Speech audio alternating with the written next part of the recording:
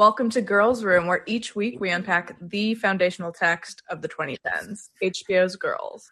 I'm Julia Gray, and with me I have my incredible co-host, Drew Haskins, and we have a very, very special guest, Vanity Fair writer Chris Murphy. Welcome to the Girls Room. Oh my God, I've always dreamed of being in the Girls Room, so this is such an honor. I'm so excited. Is it just as you imagined? It's a little bit not like, the Amanda Bynes show. Remember that? She had the whole sketch, The Girls Room. That's what I imagined it to be like. But it's just the same in a way. Oh, yeah. Okay, well, that's comforting. What was the girl's name who loved eggs? Oh my God. I like egg. What was her name? I'm looking it up right now because it's going to bother me the rest of the show. Mandy, where is she? She was such a comedic. She was such a talent. Oh, put her on Ultravest. She's Debbie. What was her name? Oh my God! Sorry to completely derail us. No, we'll need a live record. Her name is Debbie. Debbie.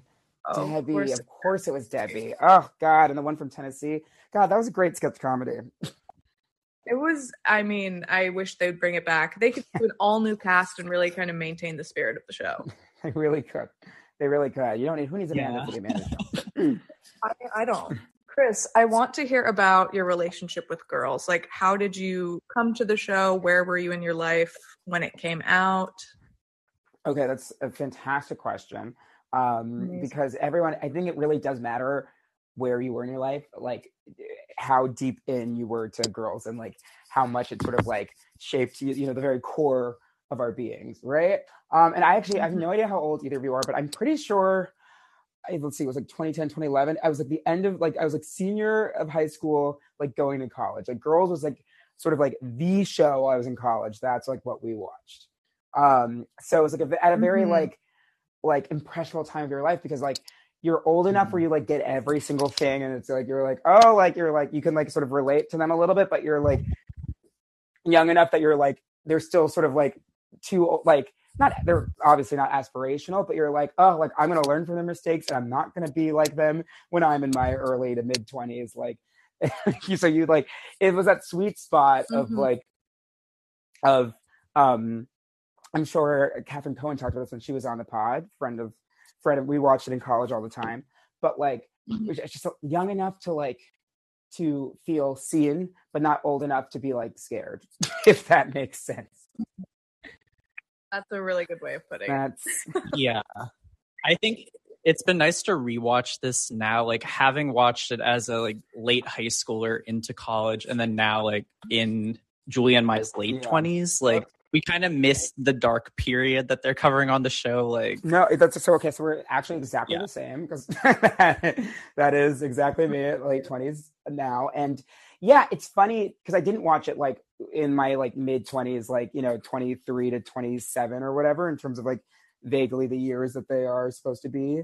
And I think it was so good. Like when I rewatched it this spring for like a Vanity Fair piece, just like because it's been 10 years since it came out.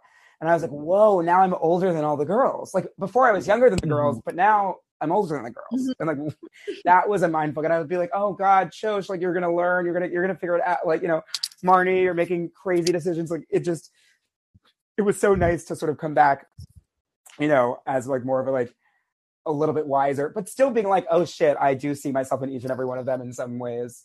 And that has to be said. Yeah. So quality-wise, how do you think the show has held up over the past decade? I'll bang this drum till the day that I die. It's fucking brilliant. It's so good. There's not a show that I can think of that better captured a specific moment. Again, I use the word specific very importantly. Like it's an important word. It's a specific moment of culture and a specific slice of a moment of culture in terms of like the zeitgeist and like what it was like to be like a group of friends who lived in this one part of Brooklyn and like all went to Oberlin and like were privileged and rich and white for the most part, right? So I think it gets some unfair flack for not being all things to all people and for sort of being sort of very niche in that way and maybe not addressing all the things that, it could have. But like, guess what? Art can't speak to everything all the time. Like, I think it did such a beautiful job, such a wonderful, really great job of capturing, you know, a slice of the world, and also then shaping like what came next. So I think, yeah, I think it holds up really well. I don't think every episode is perfect, but in rewatching it, I was like, oh, this shit still slaps. Mm-hmm. Well, you're in good company. We're both like huge girls fans, girls apologists. Yes. Justice for girls. My Vanity Fair piece was Justice for Girls, and I will say, the girls of girls don't get the credit that they're due. The men of girls they're all sort of insanely famous now and thriving and, you know, getting nominated for Oscars and whatnot. Not all of them, but a bunch of them are. The girls of girls, that's what the show was, and they really deserve their day in the sun. That's true. I mean, Allison Williams is about to be in that movie M3 again. Yes. About the Psycho Doll. So maybe that'll really propel her again. Yeah, I mean, she's found a really great niche in sort of horror, you know, in the horror genre, and I'm happy for her. But I want even more for her. But yes, M3 again. That's true. I'm very much looking forward to it. In your Vanity Fair anniversary piece, you wrote, and I quote, "Girls was boldly and unabashedly ugly, and its legacy underscores the fact that there's nothing society is more critical and disdainful of than a woman it deems unattractive." Great line. Damn, I forgot I wrote that. Weird to hear your words read back to you. But as like a girls fan, girls apologist, what do you think about the discourse kind of moving from this anti-Lena sentiment to now I feel like there's this newfound embrace of girls that we're seeing? Yeah, I mean, I think the two episodes I don't want to jump to the two episodes that we're going to talk about, but like I think they were sort of a really great encapsulation of like that entire sort of thesis, and that like it can get really ugly, really hard to, you know, show some of the rawest, worst sides of people, the things that we don't want to hide, which some might say is what art is supposed to do. It's supposed to challenge us and make us look into ourselves and see things. I mean, I think people are now just sort of coming around to the fact that while there are definitely, you know, things involving nepotism and privilege that like deserve to be interrogated and that should be interrogated and brought up when talking about girls, that doesn't necessarily discount like the actual work that was happening. And there was a lot of also totally unfair and completely sexist and misogynist and frankly just disgusting sort of talk. I specifically remember, you know, about women's bodies and what, you know, who can and cannot get naked on screen, and what does that mean, that girls totally like flouted conventions in that way, which was so good and so like healing and phenomenal, that I think that like, yeah, I think Lena and like all of them got a lot of completely unnecessary and uncalled for shit just by being women who didn't fit a certain type of, you know, norm or look or aesthetic that we were used to seeing on screen act in a certain type of way. I feel like I'm sounding vague, but I also feel like I'm making sense. No, you're definitely making sense. Like a few weeks ago, we talked about the Patrick Wilson episode, and like the discourse, like the contemporary discourse around that at the time, where like people were like, "She is not hot enough for Patrick Wilson." Like this just feels like a diary fantasy, like as if that's a bad thing necessarily. As if that's a bad thing, and it's also like, and I remember hearing it too, because like, you know, I was like 18, 17, you know, when this was happening, and like you sort of, you know, I hadn't lived enough to know anything, but it's like, you know, now at my big old age of 29, it's like, of course, it's watching that now, I think that would have been one of the biggest like shifts, that episode specifically, because like I so remember viscerally the discourse with that being like, oh, like Lena couldn't pull Patrick Wilson, and it's like.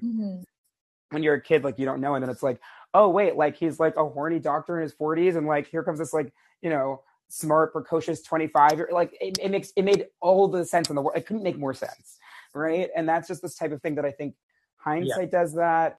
I think we're hopefully as a culture sort of like interrogated like the places that we were coming from when we criticized certain pieces of art, and you know some of that was coming from like a bad sort of unfair place. And I think we were also pretty fucking stupid. It's hard to be. I think a lot of people don't know how to process things or take things in while they're happening, and like, actually hindsight is 2020. So I'm all here for the Lena Sans. Do I think she's perfect? No. Is she sometimes a delusional girl in a delusional world? Yes. But do I love her? Do I think she's like, yes, she made a really incredible piece of art? Fuck yeah.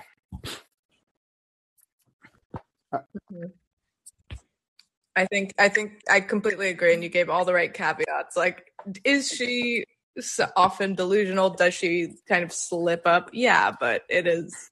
It's a feature. It's not a bug. Like, I love it when celebrities get like a little delusional in general, which is why I am such a Gwyneth apologist. Like, Lena at least is smarter than Gwyneth is. Yeah, but it's kind of funny now, like having to like talk to celebrities sometimes for a living via Vanity Fair. It's like, it just puts in perspective, like, oh, their lives are so weird and so far from like me or you, like you or I. Like, it's so crazy. Like, if they're not acting weird, then it's like truly the fakest thing in the world. And it's like there's something wrong. It's like they should be acting weird because they are they're weird. And that's not like an excuse. That's not to excuse that, but like it just is like, yeah, Gwyneth Paltrow was just like talking to like, you know, felt like talking to your girlfriend, and then it's like, that's not, something's off. She's pulling a fast one on us. Mm-hmm. Yeah. Before we dive into recapping the episodes, which girl are you? Oh my God, I used to have a whole entire thing in college. I would ask everybody which girl they were. And then like, obviously I wouldn't tell them the rules. And then I'd say, well, I'm a Jessa/Hannah. And I would allow myself to be a hat. Oh, to be a slash. Though I do think everybody does have is like a mix of two, because I do think that's how I approach this. Let's see. I think I wanted to be a Jessa when I was like watching it initially, because like she was like wild and bohemian, and she did whatever she wanted, and she had all these problems and the drugs and the fiance, it was just like sort of like romantic to me, even though like what she was going through was really sort of horrible, and she, there's a lot to be said.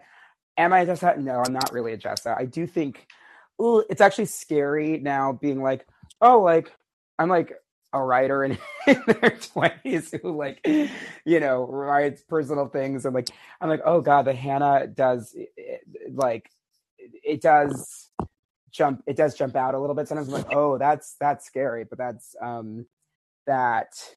that is, I do feel like a little like a Hannah. And then, you know what, I think a mix of Hannah and Shosh. I have some Shosh in me too. I'm really not a Marnie. I say that with love. There's not any part of me. Marnie is just not my gal. But my best friend is kind of a Marnie, so that also adds. So it does work out. So that works out. You have representation. Yeah. What about? Wait, I want to know who are you both? It's an impossible question. Every week, and I don't feel like any better about saying that every week we do this. But I do have some like Jessa in my chart as well. I love that. I'm jealous of that. I wish I aspired to be Jessa, but I could. A Marnie Jessa, that's sort of that's sort of where you want to be. That's like that's a gorgeous intersection.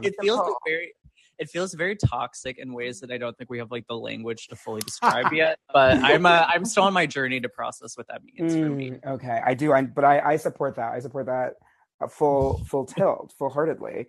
Wait, okay, Julia, what are you?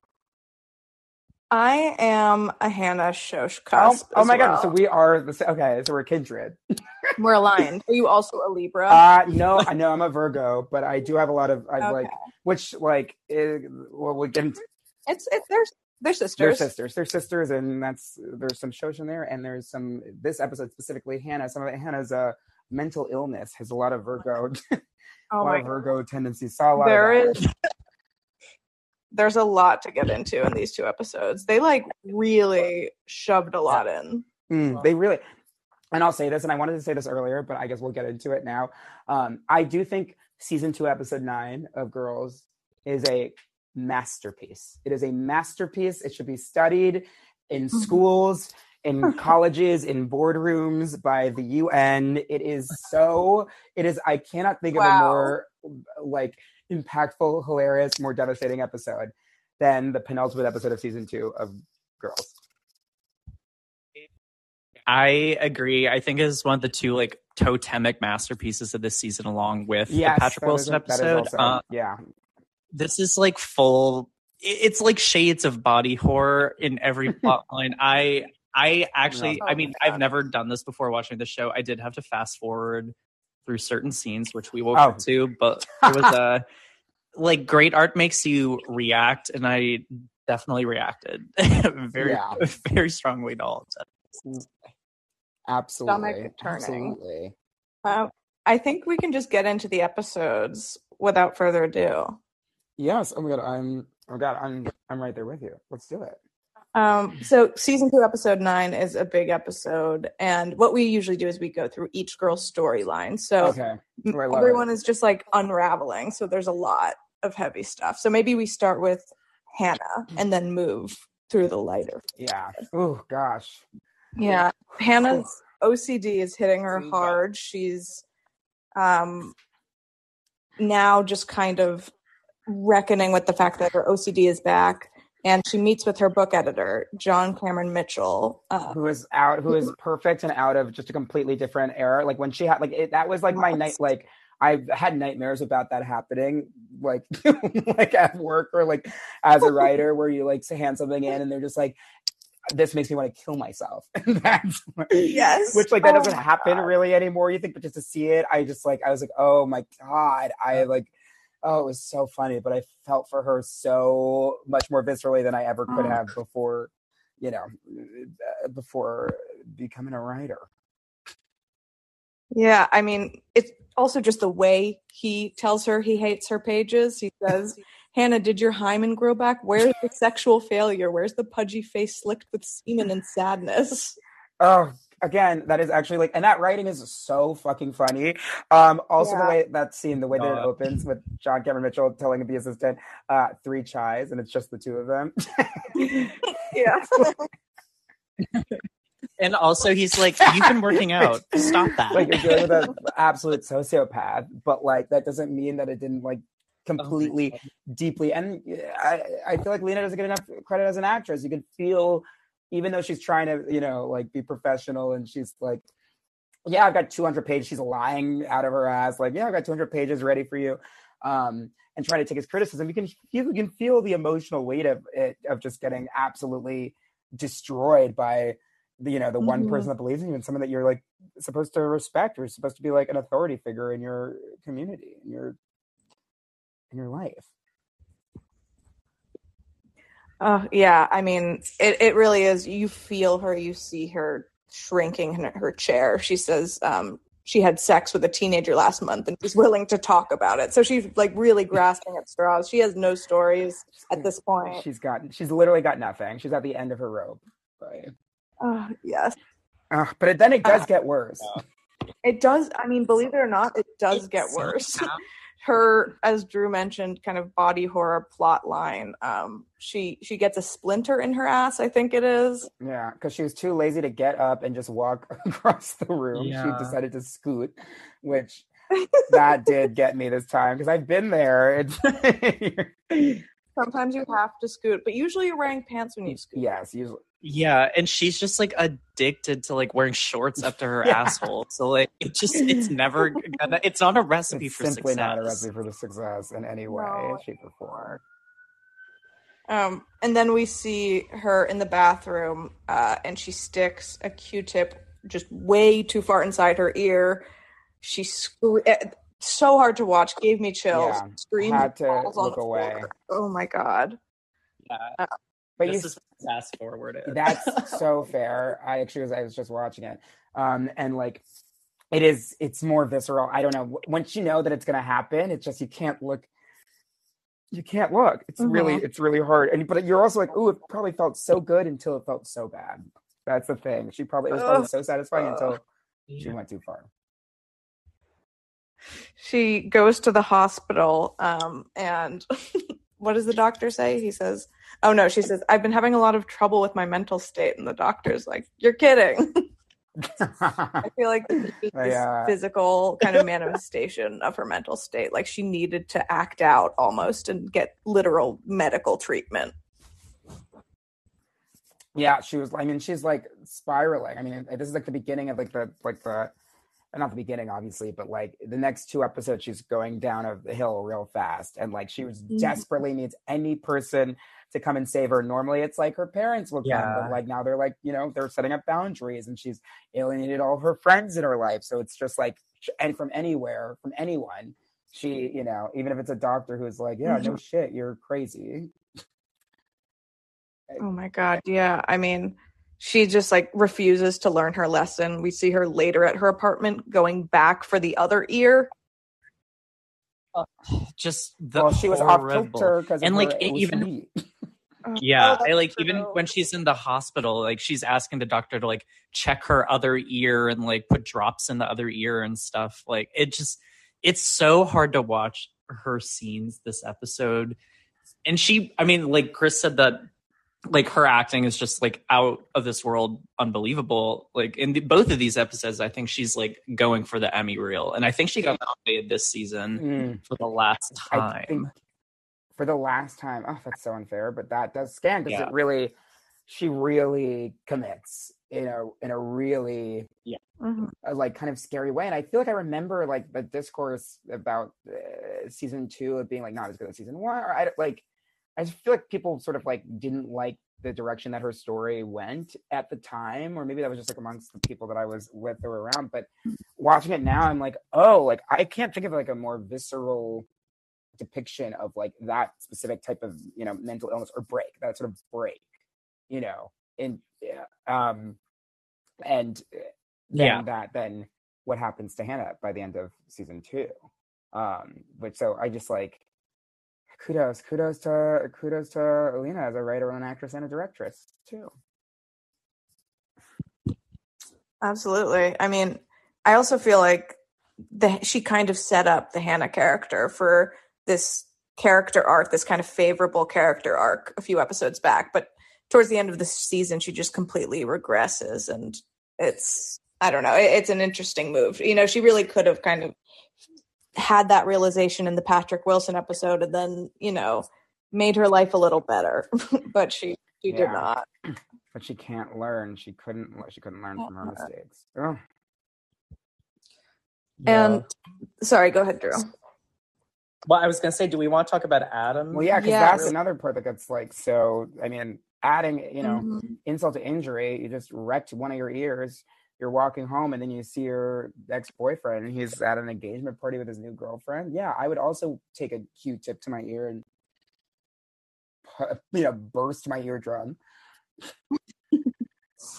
Yeah, I feel like we're seeing Adam kind of on the same, like he almost was getting better and then completely regresses. But before they have their run-in on the sidewalk, we see Adam at his new girlfriend's apartment and things are progressing. She says she's ready to have sex in this way that's like very after school special. You can tell they're so different. She's very put together, and I'm struggling to come up with the words. Basic is not totally right, but Adam is just this, as we know, not a monster, but a very specific person. She's not basic. Like I just really, she's so normal, especially in relation to him, that she almost she does seem kind of basic, I think. Like, well, he is like an animal. Like he's like all id. He can't he can barely exist in society. Like when she takes him to the party, he has to talk to make small talk with that guy about sports or whatever, and he can't do it. It's like he really he's so sort of primal and Cro-Magnon in a way that the fact that she just is a functioning human who a woman who knows what she wants and knows what she likes and isn't lost in taking his lead. I think that first scene with them where they're having sex and she's very specific about, the sex scenes of this episode are also iconic and created a lot of discourse.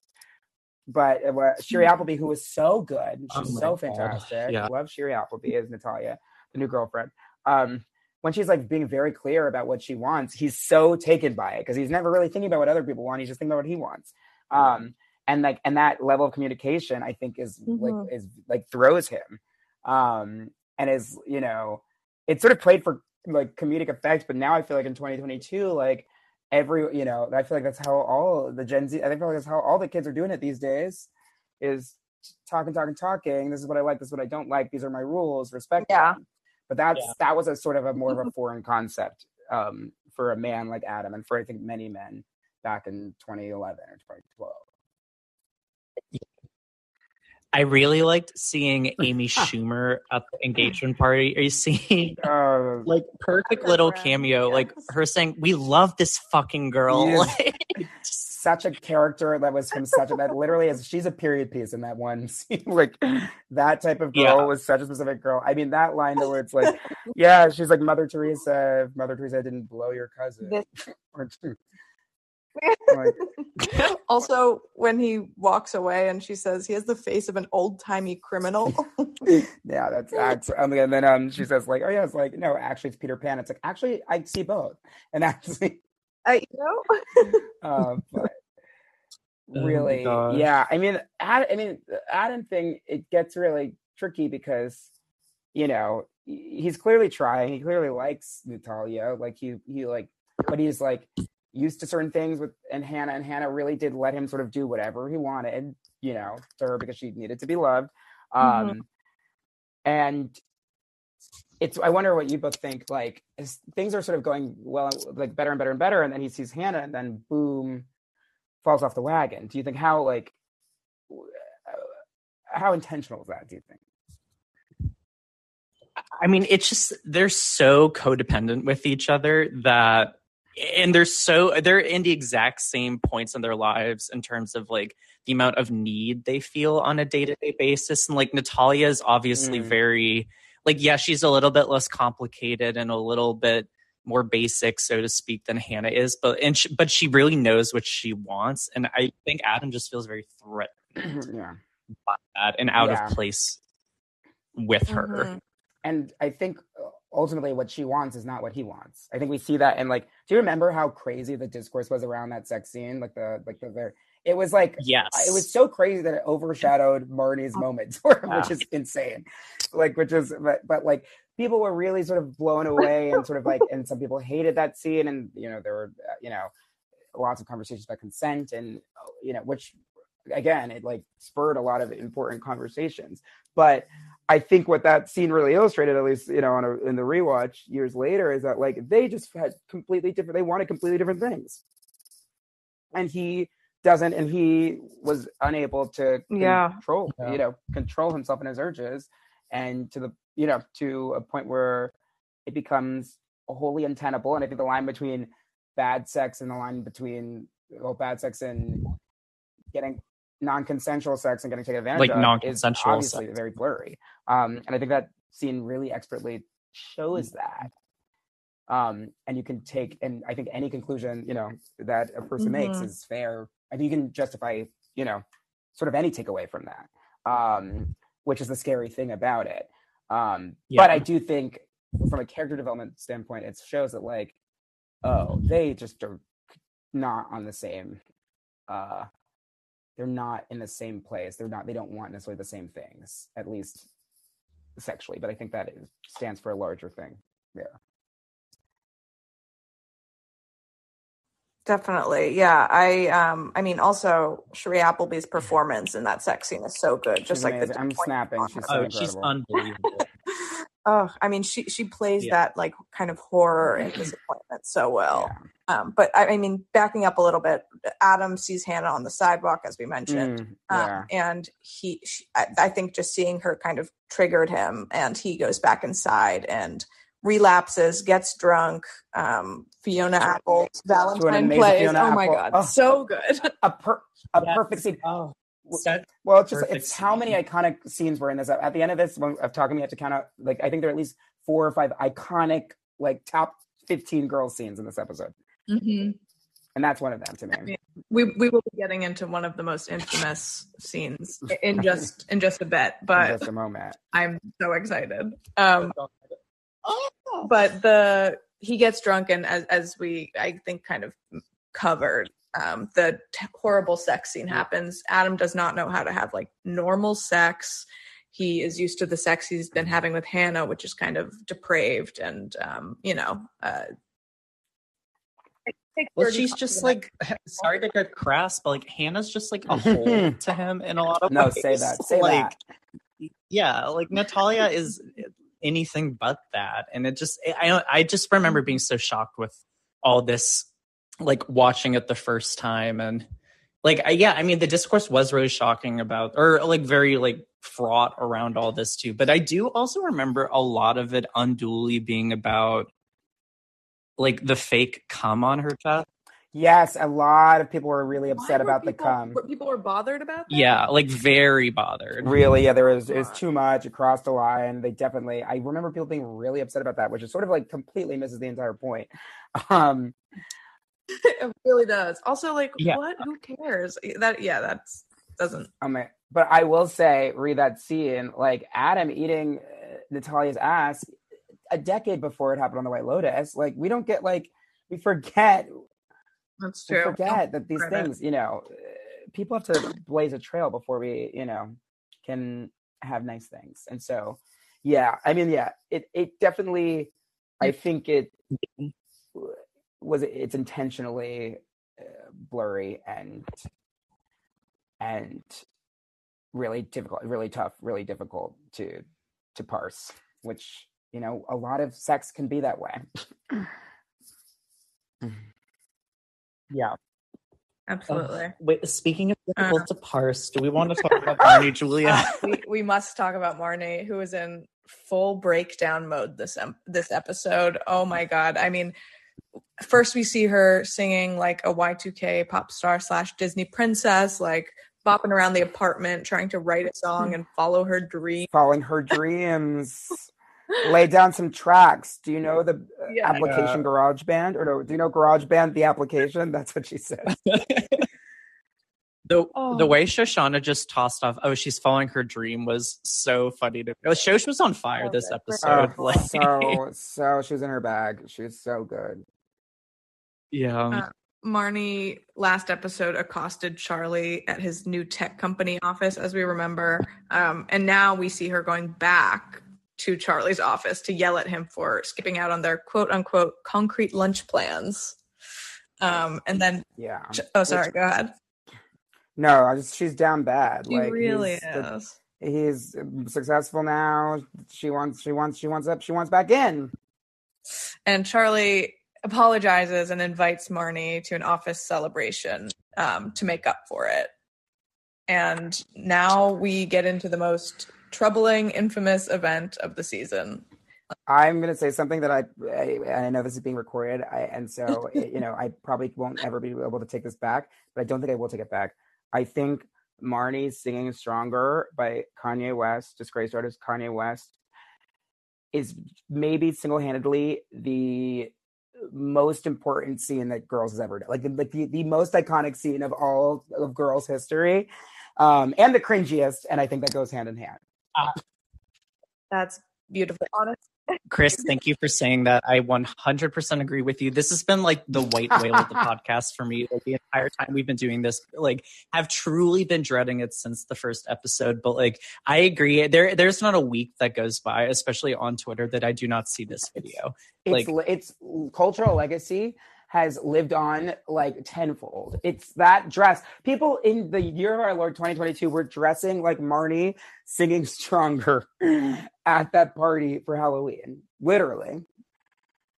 There are so many little humiliations that occur in just the scene alone. Like every extra in this shot deserves like to be paid like a day rate or something, because like the variety of reactions, like the disdain, the disgust, all of it, it's incredible. Like what she does to the melody of Stronger.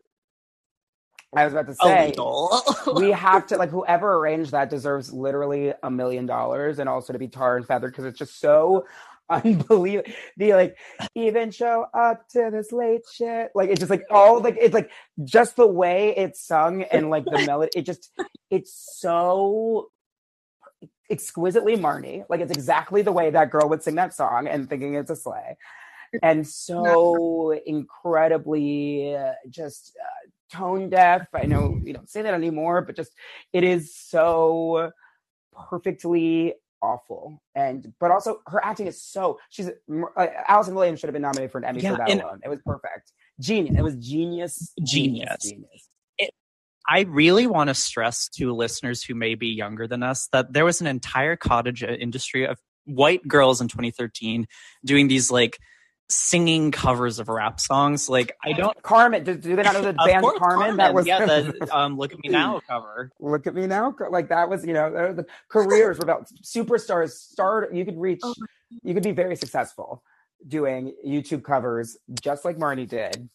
Like, she wasn't that crazy for thinking that would be a success. No, it's a wild choice. Like, and also, if you want to take it back even further, like Chris Allen on American Idol doing Heartless and everyone losing their shit. Yeah, he beat David Archuleta, and he shouldn't have beat him. Deep cut. Yeah, so it was really, and again, and now, and you know, not to get into present day Kanye West, but like knowing everything that we know now, it just is such it's honestly an amazing choice to capture a certain moment in time when like he was the most successful artist in the world that everybody was obsessed with, that everybody loved, and she was doing the thing that people did at that time that now seems so crazy to look back on, like so absolutely insane, that it's almost like Lena and Allison Williams could see into the future and be like, yo, this is gonna be hilarious now. Think about how crazy this is gonna look in 10 years from now. It's aged like a fine wine, truly. Oh, God. I also think it's so, I mean, even just the hand motion she does when she sings Bow in the Presence of Greatness.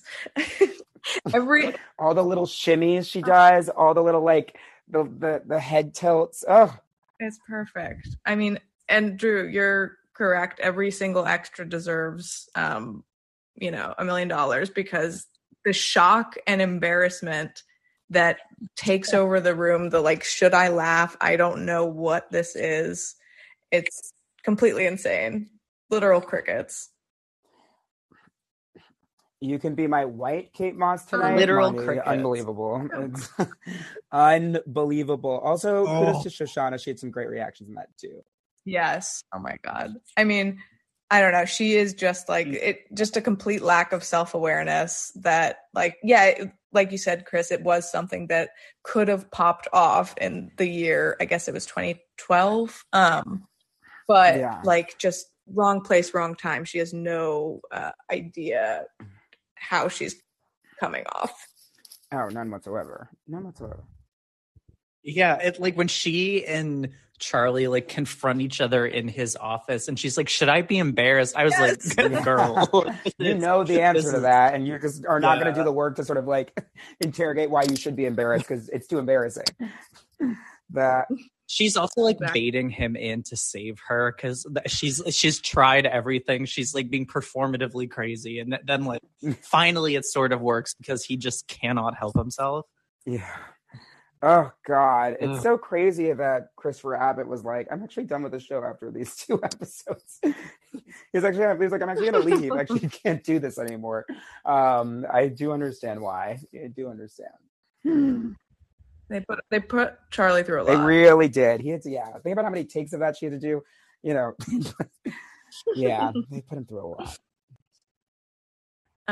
I think we can wrap up this episode with Shosh, unless we have any other Marnie. Yeah, that sounds Gucci. We don't have a ton of Shosh this week. I mean, she and Ray are fraying, especially after she cheated with the hot doorman last week. He's sick and she's taking care of him, but like she's feeling very like weird and guilty. She's so racked with guilt. And the thing that I didn't realize when I was, like 18 watching it, and like definitely was so much clearer when like rewatching it in the past year, was that like she's younger than these other girls. Like she's like, she's still in college. She's like a sophomore. Like she's not really in the same maturity place, emotional place. She's, she's like a little girl who like went into her mom's closet and picked out her high heels and put them on and is like walking around the room pretending that she's a businesswoman. So it's just like all of her sort of her immaturity and her her inability to sometimes connect with Marnie and Hannah and Jessa, but also her relationship with Ray just makes it that much crazier that they're dating. It really puts it in a whole new light when you consider like, oh, she's like 19. She's just like, she's got a lot of growing up to do, a lot of living to do. Mm-hmm. Yeah, I completely agree. And also just seeing her in this relationship with Ray, you really see the difference, but the stark kind of contrast between the two characters. It really, I've dated some Rays. I know some Rays. Like he's his heart, he's in the best place, but Show still has this fantasy, this very specific fantasy of what she wants her life to look like, but she may never actually give up, honestly. And he doesn't, after having this experience, with the doorman where she's guilty and but had a fucking fun ass time, the Ray bubble has been burst and you can't really ever go back from that. Yeah. Well, she kind of not to bring it to a place of Sex in the City, but Shosh would do that, so I'm going to do that. She kind of had a Carrie moment for the first time in her life. 100%. A life of Miranda, and then she gets one Carrie moment, and it's she's got it changes her worldview in a real way. But seeing that she's not an emotionally mature enough place to be like, hey, I did this thing. I don't want to be with you anymore. We need to break up. That's where she's at in this episode. She's not ready to do that, so she just is a complete fucking weirdo, which was really funny to watch. And randomly hitting on Charlie, that guy at the party who, fun fact, was played by Ricky Van Veen, aka Allison Williams' husband at the time. No, that was her husband at the time? Who is the co-founder of Funny or Die. That is so he's rich. So he's basically Charlie. That's perfect. Yeah. Wow. That is so crazy. Wait, I did not know that. Wow, I learn something new every day. That's good sleuthing. There is a whole network of weird New York tech bro gossip and just bloggy media stuff that is tied to this show. It just spills out over. It's so crazy. They were of the moment. They were capturing a real moment that existed in society, that people love it or hate it. It really did exist, and it really did go down a lot like that. It's a historical record. It should be in the Smithsonian.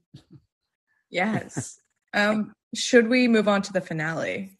Yeah, let's do it.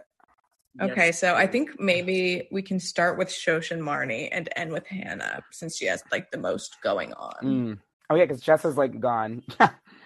Yeah, Jessa's gone except for the sound of her voicemail, which we hear later. But or her voicemail box message. Anyway, Shosh and Ray, their relationship is failing, and Shosh is saying that his lack of ambition is weighing on her.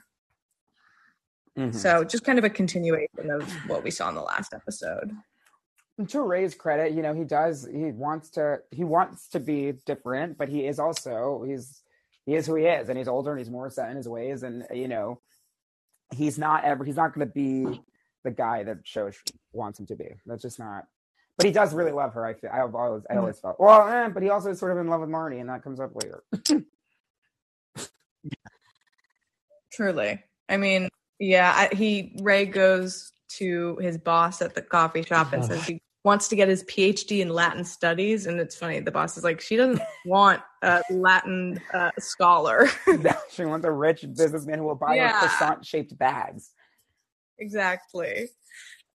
So the boss gives him the opportunity to build up a new coffee shop, which, good for him. But in Brooklyn Heights too. It's fancy. In fancy neighborhood. But Shosh isn't really, still doesn't buy it. She's things aren't working. You hate everything. I can't be the only thing you like, which is such a cutting line. And she spilled there. She fully spilled. Yeah. Oh. Her saying that I love you the way I feel sorry for very sad. Was but so funny, and is actually, I think, very true to how she felt. where she felt like he was bringing her down. She's rising, like she is rising in the world. She's like, and she sort of says it. She's like, I'm trying to become the person who I'm going to be. And like, I can't be the only thing that you're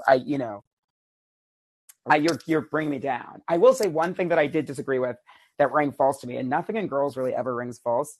But when she was like, you should go to therapy, and Ray was like, I would never go to therapy. And it's like, Ray would 100% be in therapy. Like, yeah, Ray's a therapy guy. So I was like, okay, I see what they were doing there. He would definitely be in therapy. I don't agree with that. But the center of their fight, her being like, and it did come from the place of like, oh, I fucked the doorman, and so I felt guilty. But then she started seeing the relationship differently. But like the actual seed of it being, I no longer want to be in this relationship for X reasons. You are too negative and you're bringing me down, I think was very valid. And she did sort of like mature in that moment, and she was able to talk to him about it. So there was some growth for Soch, and that's why I think she gets to end on a win, making out with a blonde guy in a bar. She really does. And I mean, this is kind of the first main stage of her like metamorphosis into ultimately the most mature girl. Exactly. And honestly, I do think there's a little bit of like, she's learned a little bit from the mistakes of her elders, be it, even if it's like 3 to 4 years older, but she does seem to at least learn from her mistakes, or at least as an example of her doing that. And then she like gets properly awarded for it with like a little makeout at a bar with a blonde man, even though she said she wasn't into adult blondes. Oh God. I mean, I completely agree. I do think Soch is on top this season. She really came out the other side. She's a beautiful butterfly. And like she said to Ray, she can't be surrounded by his negativity while she's trying to grow into a fully formed human. And I totally respect that. And I think it was a great kind of character growth moment for the character. Yeah, I felt bad for Ray though in the moment, because it's like, it's sort of, again, this can happen. People can outgrow people and outgrow relationships, and you didn't do anything, and he didn't do anything wrong. He's still the same guy, but that's the way the cookie crumbles sometimes. Yeah. That it's such a good scene, and like I just have so much fondness for Soch. Like I think with time people kind of realize that she is like the best of the girls, I think, but like it's nice. I don't know. And Zosia Mama is just so good at like good. She's so every line reading is somehow perfect, but not what you would necessarily expect. And she's so good, and she's so good on the flight attendant too. But like that's an example of someone who's like, why has she not been in every single thing since then? I should be constantly seeing Zosia Mammon on my screen because she's so good in that. But yeah, Soch really does. Absolutely. She will inherit the earth. She will rule us all. She will. In a hair donut as her tiara. Yeah. Her hair was so crazy this season. Her hair is always crazy. Like she could have had in another lifetime like a thriving career as a cosmetologist, because like I can only assume she's doing that all herself, and it's genuinely impressive to get that amount of sculpture in one's hair. 100% impressive. Again, it's a little girl playing in her mom's closet, playing with her mom's fucking makeup and hair products. And bobby pins. Like she was positivly space age this episode. Xenon girl of the 21st century vibes. Really? Yeah. So great. Should we move into Marnie? Yes, please. This whole scene once again made me crawl out of my skin. Absolutely. I mean, so we first see Charlie eating Marnie out, and she is loving it until she asks, wait, how are you so good at this? Seriously, how many people have you slept with since we broke up? And then Charlie replies, I'm not doing this with you, Dudette. Yeah, Dudette really sent me. That really sent me, but it's definitely something that Charlie would say. Yes. And then we see them at brunch drinking mimosas, like the ultimate chuggy kind of couple at Roberta's in Brooklyn, of all places. And then we hear like the most insane line of the episode, maybe, when Marnie kind of expects him to want to settle down now that they both have like had experiences outside of the relationship. And then she storms out when he doesn't seem into it and says all she ever wanted was to have Charlie's quote unquote little brown babies. Yeah, that's actually the second moment that rain falls for me this episode. And Charlie's not particularly brown, but I will say in Marnie's defense, Marnie is the type of white woman who thinks that Charlie is a brown person. So that actually does dramaturgically, that does actually work. Like she's it's very true to her character. When I heard her say those words, I thought of course. Of course. Yeah. Like Italian is ethnic. Exactly. Yeah. She's that waspy, she's that white, which is crazy. Yeah. I will say it's crazy thinking of the Marnie Charlie thing and knowing that Christopher Abbott, who plays Charlie, just was like, I'm out at the end of the season. They were not setting that up. They were fully like Marnie and Charlie Abbott were going to be a big thing season 3. I think they had a lot more in store because why else would they get back together? Like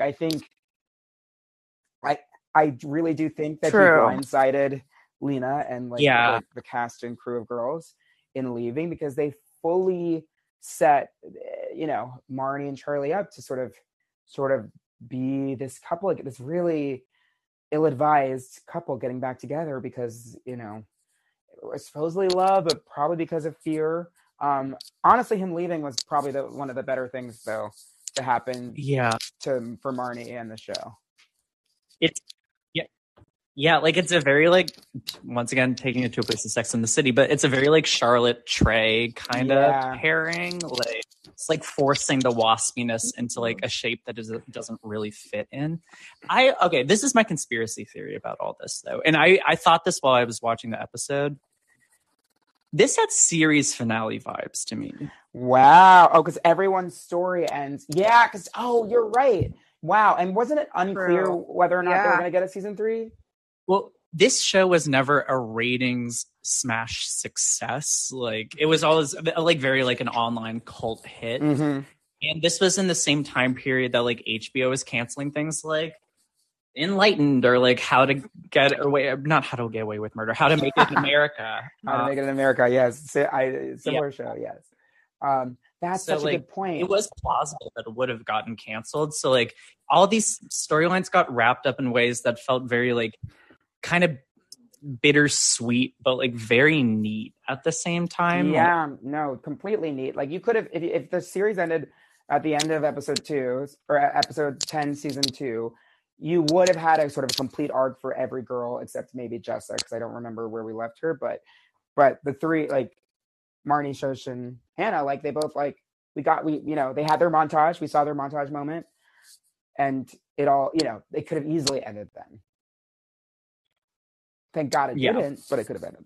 Thank God it didn't, but yeah, I can definitely see a world in which Christopher Abbott was like, okay, I think this is only going to be on for 2 seasons. Like I'm going to go try to have this like indie man art house film career. And then it does get renewed and he just bails anyway. Yeah, it gets renewed. And then he's like, he does his indie man art thing, does it pretty well. And then like season 5, he's like, hey, wait, should I just like come back for an episode? And it's like, great. And it's a perfect episode. It's literally a perfect episode. But yeah, I feel like I'm less hot on how Marnie ended. Like, I'm like, Shosh like really shows some growth. Marnie is like going back to Charlie for all the wrong reasons because he's successful now and because he's safe and because, she's afraid and she's lost. And you can feel that even though she got what she wanted, it's like, it wasn't long for this world. But I wonder if they would have made that decision had Christopher Abbott stuck around to break them up.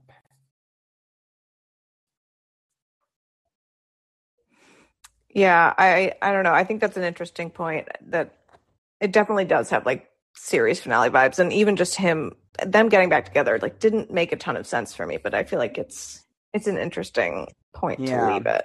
If they were to leave it. Should we get into Hannah?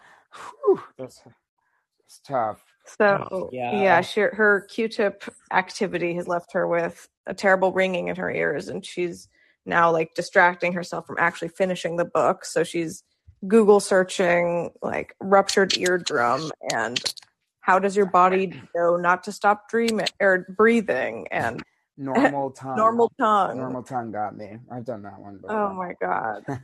Her editor calls her while she's, doing this Google procrastination anxiety thing and kind of calls her out for not being committed to the book. Mm-hmm. And Hannah's like asking for extra time, basically saying her ear concussion, quote unquote, is making it hard to write. And then he kind of threatens to sue her if he doesn't get the pages today. So yeah. I mean, now she has to write a book in a day. Well, yeah, and that's how her mental illness has progressed to such a point where it's like she needs literal help. Is that she thinks she can write a book in a day. she seems to really believe. I mean, she doesn't, and she doesn't really try, but she seems to think that's. I mean, initially she seems to think that's her way out, and then she's like, you know what? Let me call my parents because it's really bad. But they've set up boundaries with her, and they, which boundaries are hard. But, yeah, I mean, Hannah's dad, who passed away, Peter Scolari. Oh, he's so good. Tad, he's so good in this, and he's so is Becky Ann Baker, I should say, Hannah's mom, Lorraine. But he is just really, really does really great work, and I'm so glad that he. I think did he win the Emmy? He won an Emmy for this. He won the Emmy for the not to jump ahead too much, but the coming out season. Yeah, at the end. So, but I'm good. He won an Emmy, guest actor. Oh, I didn't know he won an Emmy. Which was for him. He was a TV lifer. He was on a sitcom with Tom Hanks back in the 80s. Tom Hanks got famous. Mm-hmm. They were co-leads. It was like a bosom buddies type of thing. But yeah, that's all to say. Sorry for that little tangent. That Hannah, she needs serious, deep help, and she knows that she knows she needs help, but she doesn't know what type of help she needs. Yeah, and I feel like this episode we're kind of just seeing other people's perspectives on her meltdown and neuroses and selfishness. Even just seeing this with Hannah's dad telling her, I can't keep standing up for you to your mom. I can't give you the money to quote unquote restore freedom in your writing process. You need to take care of this. Yeah, it really. And then she cuts her own, which is the biggest cry for help a person can do, is cutting her own bangs. Mm-hmm. Oh God. Yeah, this Ramona Quimby bowl cut. I kind of forgot she did this. It was so upset. If you are cutting your own hair, and I've been in a place of cutting my own hair before, you are at rock bottom. You have to seek treatment. And when you're asking your creepy neighbor, not creepy, but your weird neighbor Laird to come up and help you finish, you're in a very dark place. Yeah. But even with Laird, Laird sort of says, and I think he goes too hard, but I think that's sort of the thesis of Hannah as you're rotten on the inside, and that's and in that way it's she's breaking down on the outside, and he's talking about her her interiority and saying that she's rotten, which I don't really believe. But even still, she wants him to help her. She wants him to save her. She needs to be saved, to the point where she then makes up a fake illness after getting her hair cut. It's and sort of faints, which it was totally she was fine, to try to get Laird to help her. And then when he does, she's like, don't take advantage of me, which is just she doesn't know what she wants, but she knows she needs help. She needs somebody to swoop in, cinematic rom-com style, and save the day. Mm-hmm. That's exactly what she gets. So she after Laird leaves, she calls Jessa and leaves her a voicemail screaming at her for dipping out on her upstate. That anorexic Marnie, that was unbelievable. She's you're wearing a crop top, you probably got your vagina pierced. It's just a rant for the ages. Truly, but it's but Jessa does. And that's the thing about Jessa. She's not she doesn't have the capacity to be a good friend. And the thing about Marnie, say whatever you want about Marnie. Marnie's a good friend. Marnie shows up. Marnie showed up for Hannah. Hannah wasn't in a place Hannah wasn't ready to see her. Hannah didn't want to be seen in her condition by Marnie. But Marnie cares. She shows up. She, even if it's right, so annoying, she is there. Which I think we forget, or we yeah, we like to talk shit about Marnie, but she is consistent in that way. right. And then we see Hannah later. She FaceTimes Adam to quote unquote check in, but I think she just kind of wants him to be witness to her like spiraling. And Adam, heeds the call and runs shirtless to her apartment, breaks down her door, and just is there for her. And it, honestly, like, clearly very dysfunctional pair, but did make me cry. Very, very moving.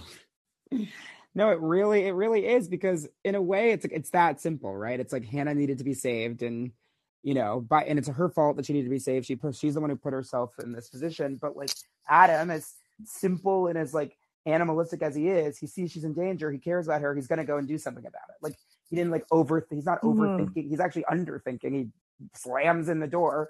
He like obviously ruins his relationship with Natalia, because at the end of the day, he was like, oh, this girl that I, care about and love, for better, for worse, needs me. I will be there. And it is that simple. I mean, does that excuse all the other things that he did and will do? Who's to say? But at least in this moment, like she needed someone to hold her like a little baby and tell her everything was going to be all right. And he's the one. He's the guy who showed up.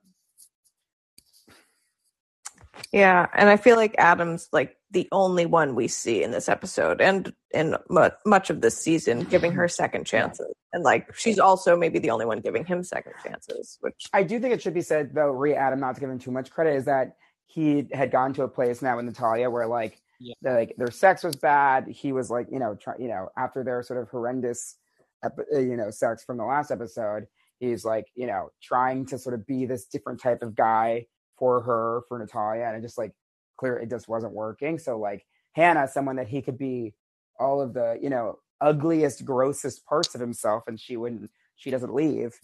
I think when she calls and she's like, please come help me, even though she doesn't say that, that's what she's saying.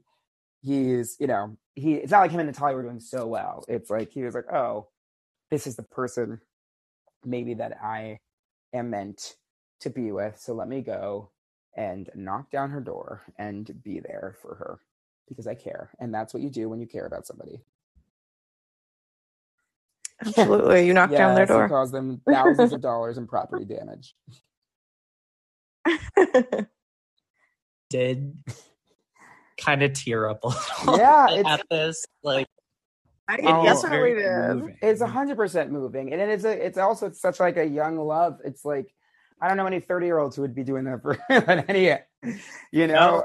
Oh my God, I don't know many 24-year-olds who'd be doing that too. Yeah, it's really, it's a microcosm of where, of where they are, emotionally, physically, and just like age-wise, and yeah, you can definitely recognize. I think the thing that Lena gets so right about girls and like about people in general, and I think the thing that's so lost now in culture and television shows, and like it's really hard to find, is that like even though these two people definitely aren't good for each other, entirely, they're not entirely bad for each other. There's a lot of gray area, right? No one's all perfect. No one's all terrible.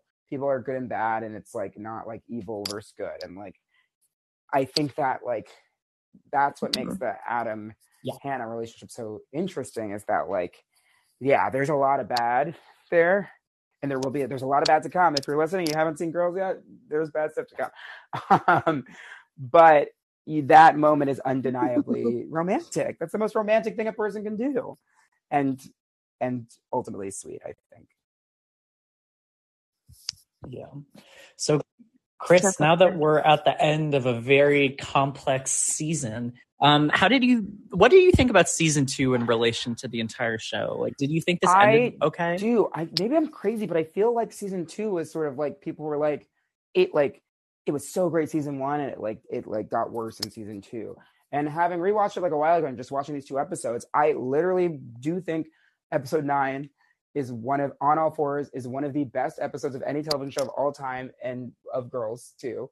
But like, I think that's a masterpiece in television, and storytelling and characters, and hilarious and devastating. And I think it ends in a way that, like, as you said, if they had pressure from the network, they were like, hey, we don't know if this is gonna be it. Like, it was satisfying, and yet clearly still the engine was going enough to like give us like plenty more seasons, plenty more things to come. So I think season 2 of Girls, you know, some of the best girls there ever was. So I'm really high on it. I'm clearly very hot on season 2. You guys have probably watched way more recently. So am I right? I agree with you. I think like this season had a lot of character building, slower episodes, and like a few bottle episodes. And then I think I said earlier, like they shoved a lot of curveballs and just a lot of stuff into these last few episodes, which obviously I loved, but was maybe a little messy. Yeah. You know, and I feel like maybe it was that kind of that pressure they felt from the network, maybe like, oh shit, we have to wrap this up. We have to kind of leave on a bang. But also, who knows? Yeah. What? True.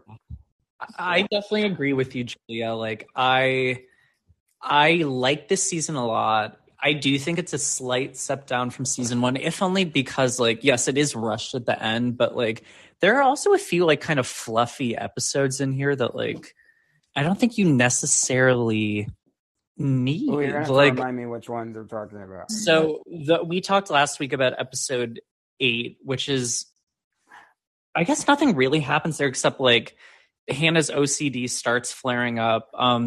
That's when we find out Charlie has the app. Like, okay, I do think that could have been combined maybe into like one episode. And we do also kick off the season with the Donald Glover of it all. That was completely misguided. That was bad. Yeah, that was like. But I also understand why that happened, and I think there is an interest. Like, she tried an interesting thing, it just didn't work. It's not as bad as people remember it being. Yes, I think, but like, or kind of how people want it to be too. Like, I mean, she's definitely trying something interesting, but just like not really succeeding at it. Yeah. But like like I said, the two masterpieces in this season are like top 5 girls episodes, like just fantastic all around. And like, it never stops being funny, even when the plotting is a little bit less intentional. Yes, that's fair. That's very smart and very astute. But yeah, I will ride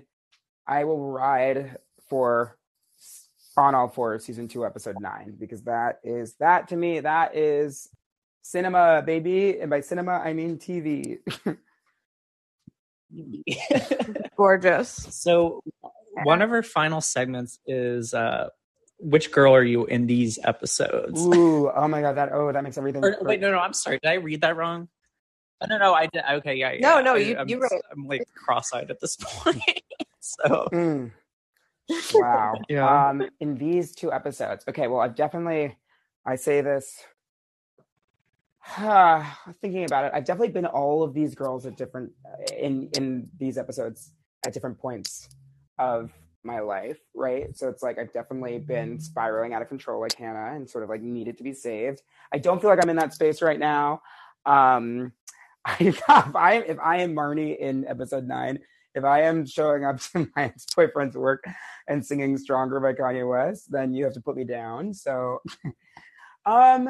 but yeah, no, I do think I would like this. Maybe this is aspirational of me, but like, I think Shosh, like, just figuring things out, but getting more clarity in terms of like what she wants and what she needs, and making some hard decisions, in regards to that, and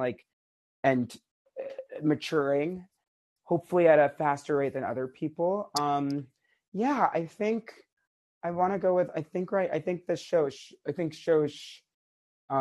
is who I was these 2 episodes. Though I've definitely been, when I spiral, it looks a lot like Hannah. So know that. I feel like I felt Hannah's procrastination and like scary Google searches. So honestly, that's those 2 things I identified with. for Hannah. Drew, who were you? So, Marnie, I was Marnie this episode. I would never get up and sing Stronger in front of people on a literal sense, but like, would I get like zooted and insanely performative in front of a crowd to like spite someone? Absolutely. So I would say that I am a Marnie in that sense. But I also did feel Shosh a little bit because like I have dated Rays in the past, and like that conversation felt very true to how that dynamic usually works. But 1000%. I have been there, honey, and I could learn a thing or two from. We could all learn a thing or two from Shosh. I would love to see you get zooted and performative. That would be fun. What's your song, Drew? For karaoke? Or for your zooted performance? Oh my God. Well, probably, I mean, I'll just answer the karaoke one. Like anything Gwen Stefani, because you can get a little bit like, hey girl. Like, it's like fun. Yes. So. This shit is bananas. You can get nasal. Oh, that's so great. Oh my God. Thank you guys for having me. This is so fun. Thank you so much for coming on. This was truly a perfect way to close out this season. Oh my God. Well, there's nothing I love more than talking about girls. So please have me back whenever. I know. I was going to say we need to have you back. And before we go, though, we usually rank the girls. But I think we should rank the girls, not for these 2 episodes, but for the season. Like, who is coming out on top and who is on the bottom? Ooh, okay. Do you want me to go first? Because I don't remember the whole season, but I do remember the whole season. But I'm thinking, I think I'm going to put Shosh 1. I'm going to put Hannah 2, Marnie 3, Jessa 4. Wow, Jessa on the bottom. Yeah, I mean, she wasn't in the 2 episodes that I just watched. So I'm sort of because she was sort of in absentia, she sort of has to default be at the bottom. But also she did abandon all of these people in their time of need. And I know she's on her own personal journey, and we'll get more of her. We get plenty more of her to come and soon. But yeah, I think, Jessa last, Marnie 3rd because her relationship with Charlie is false. Hannah 2nd because at least she's trying even though she's unraveling, and Shosh because she actually grows. 1st. Drew, what say you? I am pretty similar. I am Shosh number 1. I think Jessa number 2, just because I think her dipping out, even though it's bad for everyone else in her life, is going to be good for her. Mm-hmm. Then Marnie 3 because she is just so embarrassing, and then Hannah just bottomed out too many times. This is for her not to be the bottom. That's totally fair. But she did fuck Patrick Wilson, and that's huge. Yes, she does, and that is a win that no one takes. That does add some points to her book, but I think my ranking is the exact same. Damn! Wow! I got to go back to the beginning of the season to remind myself what Hannah did. God, maybe we are also Hannah, not haters necessarily, but like we are very hard on her on an episode basis with this segment. Wow. Okay, so you hate me because I said I was a Hannah. Okay, the truth comes out. No, I'm a Hannah too. Trust me. I just think we have to look at it objectively, and she is not ranked on the bottom in our hearts, but ranked on the bottom in terms of things she does. Yes. No, that is so entirely fair. God, wow. But we love her. We love her. Watch every week. Love them all. Love them all. Well, Chris, thank you so much for being here. And also, your piece on the show for the 10-year anniversary is mandatory reading for any fan of this podcast. So if you have not read it, please go read it. Please, yes, it's still available wherever websites are sold. Chris, where can people follow you, read you? Oh my God, amazing question. So you can read my writing on VanityFair.com or in the magazine sometimes even. I also used to write for Vulture, so there's some stuff there too. And then you can find me on Twitter and Instagram at Christress.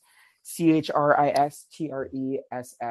And I have a White Lotus podcast. So if you want to talk about another HBO show, yeah, Oh my tune God. in, and you can go backtrack and still watching with Vanity Fair, White Lotus season 2, and that includes some interviews with the cast and crew, or just the cast. I talked to Aubrey Plaza this week, and she was cool as hell, and she should have been on Girls if she wasn't on Girls. Wow! Oh my God, she'd be a great girls girl. But I need to listen to your podcast. Yeah, please do. Oh my gosh. Oh my God. Well, thank you again. This was such a treat, and we'll have to have you on again soon. Yeah. Oh my God, Julia, Drew, this is so great. Thank you so much. I had the time of my life. Thank you. Have wonderful nights. Bye.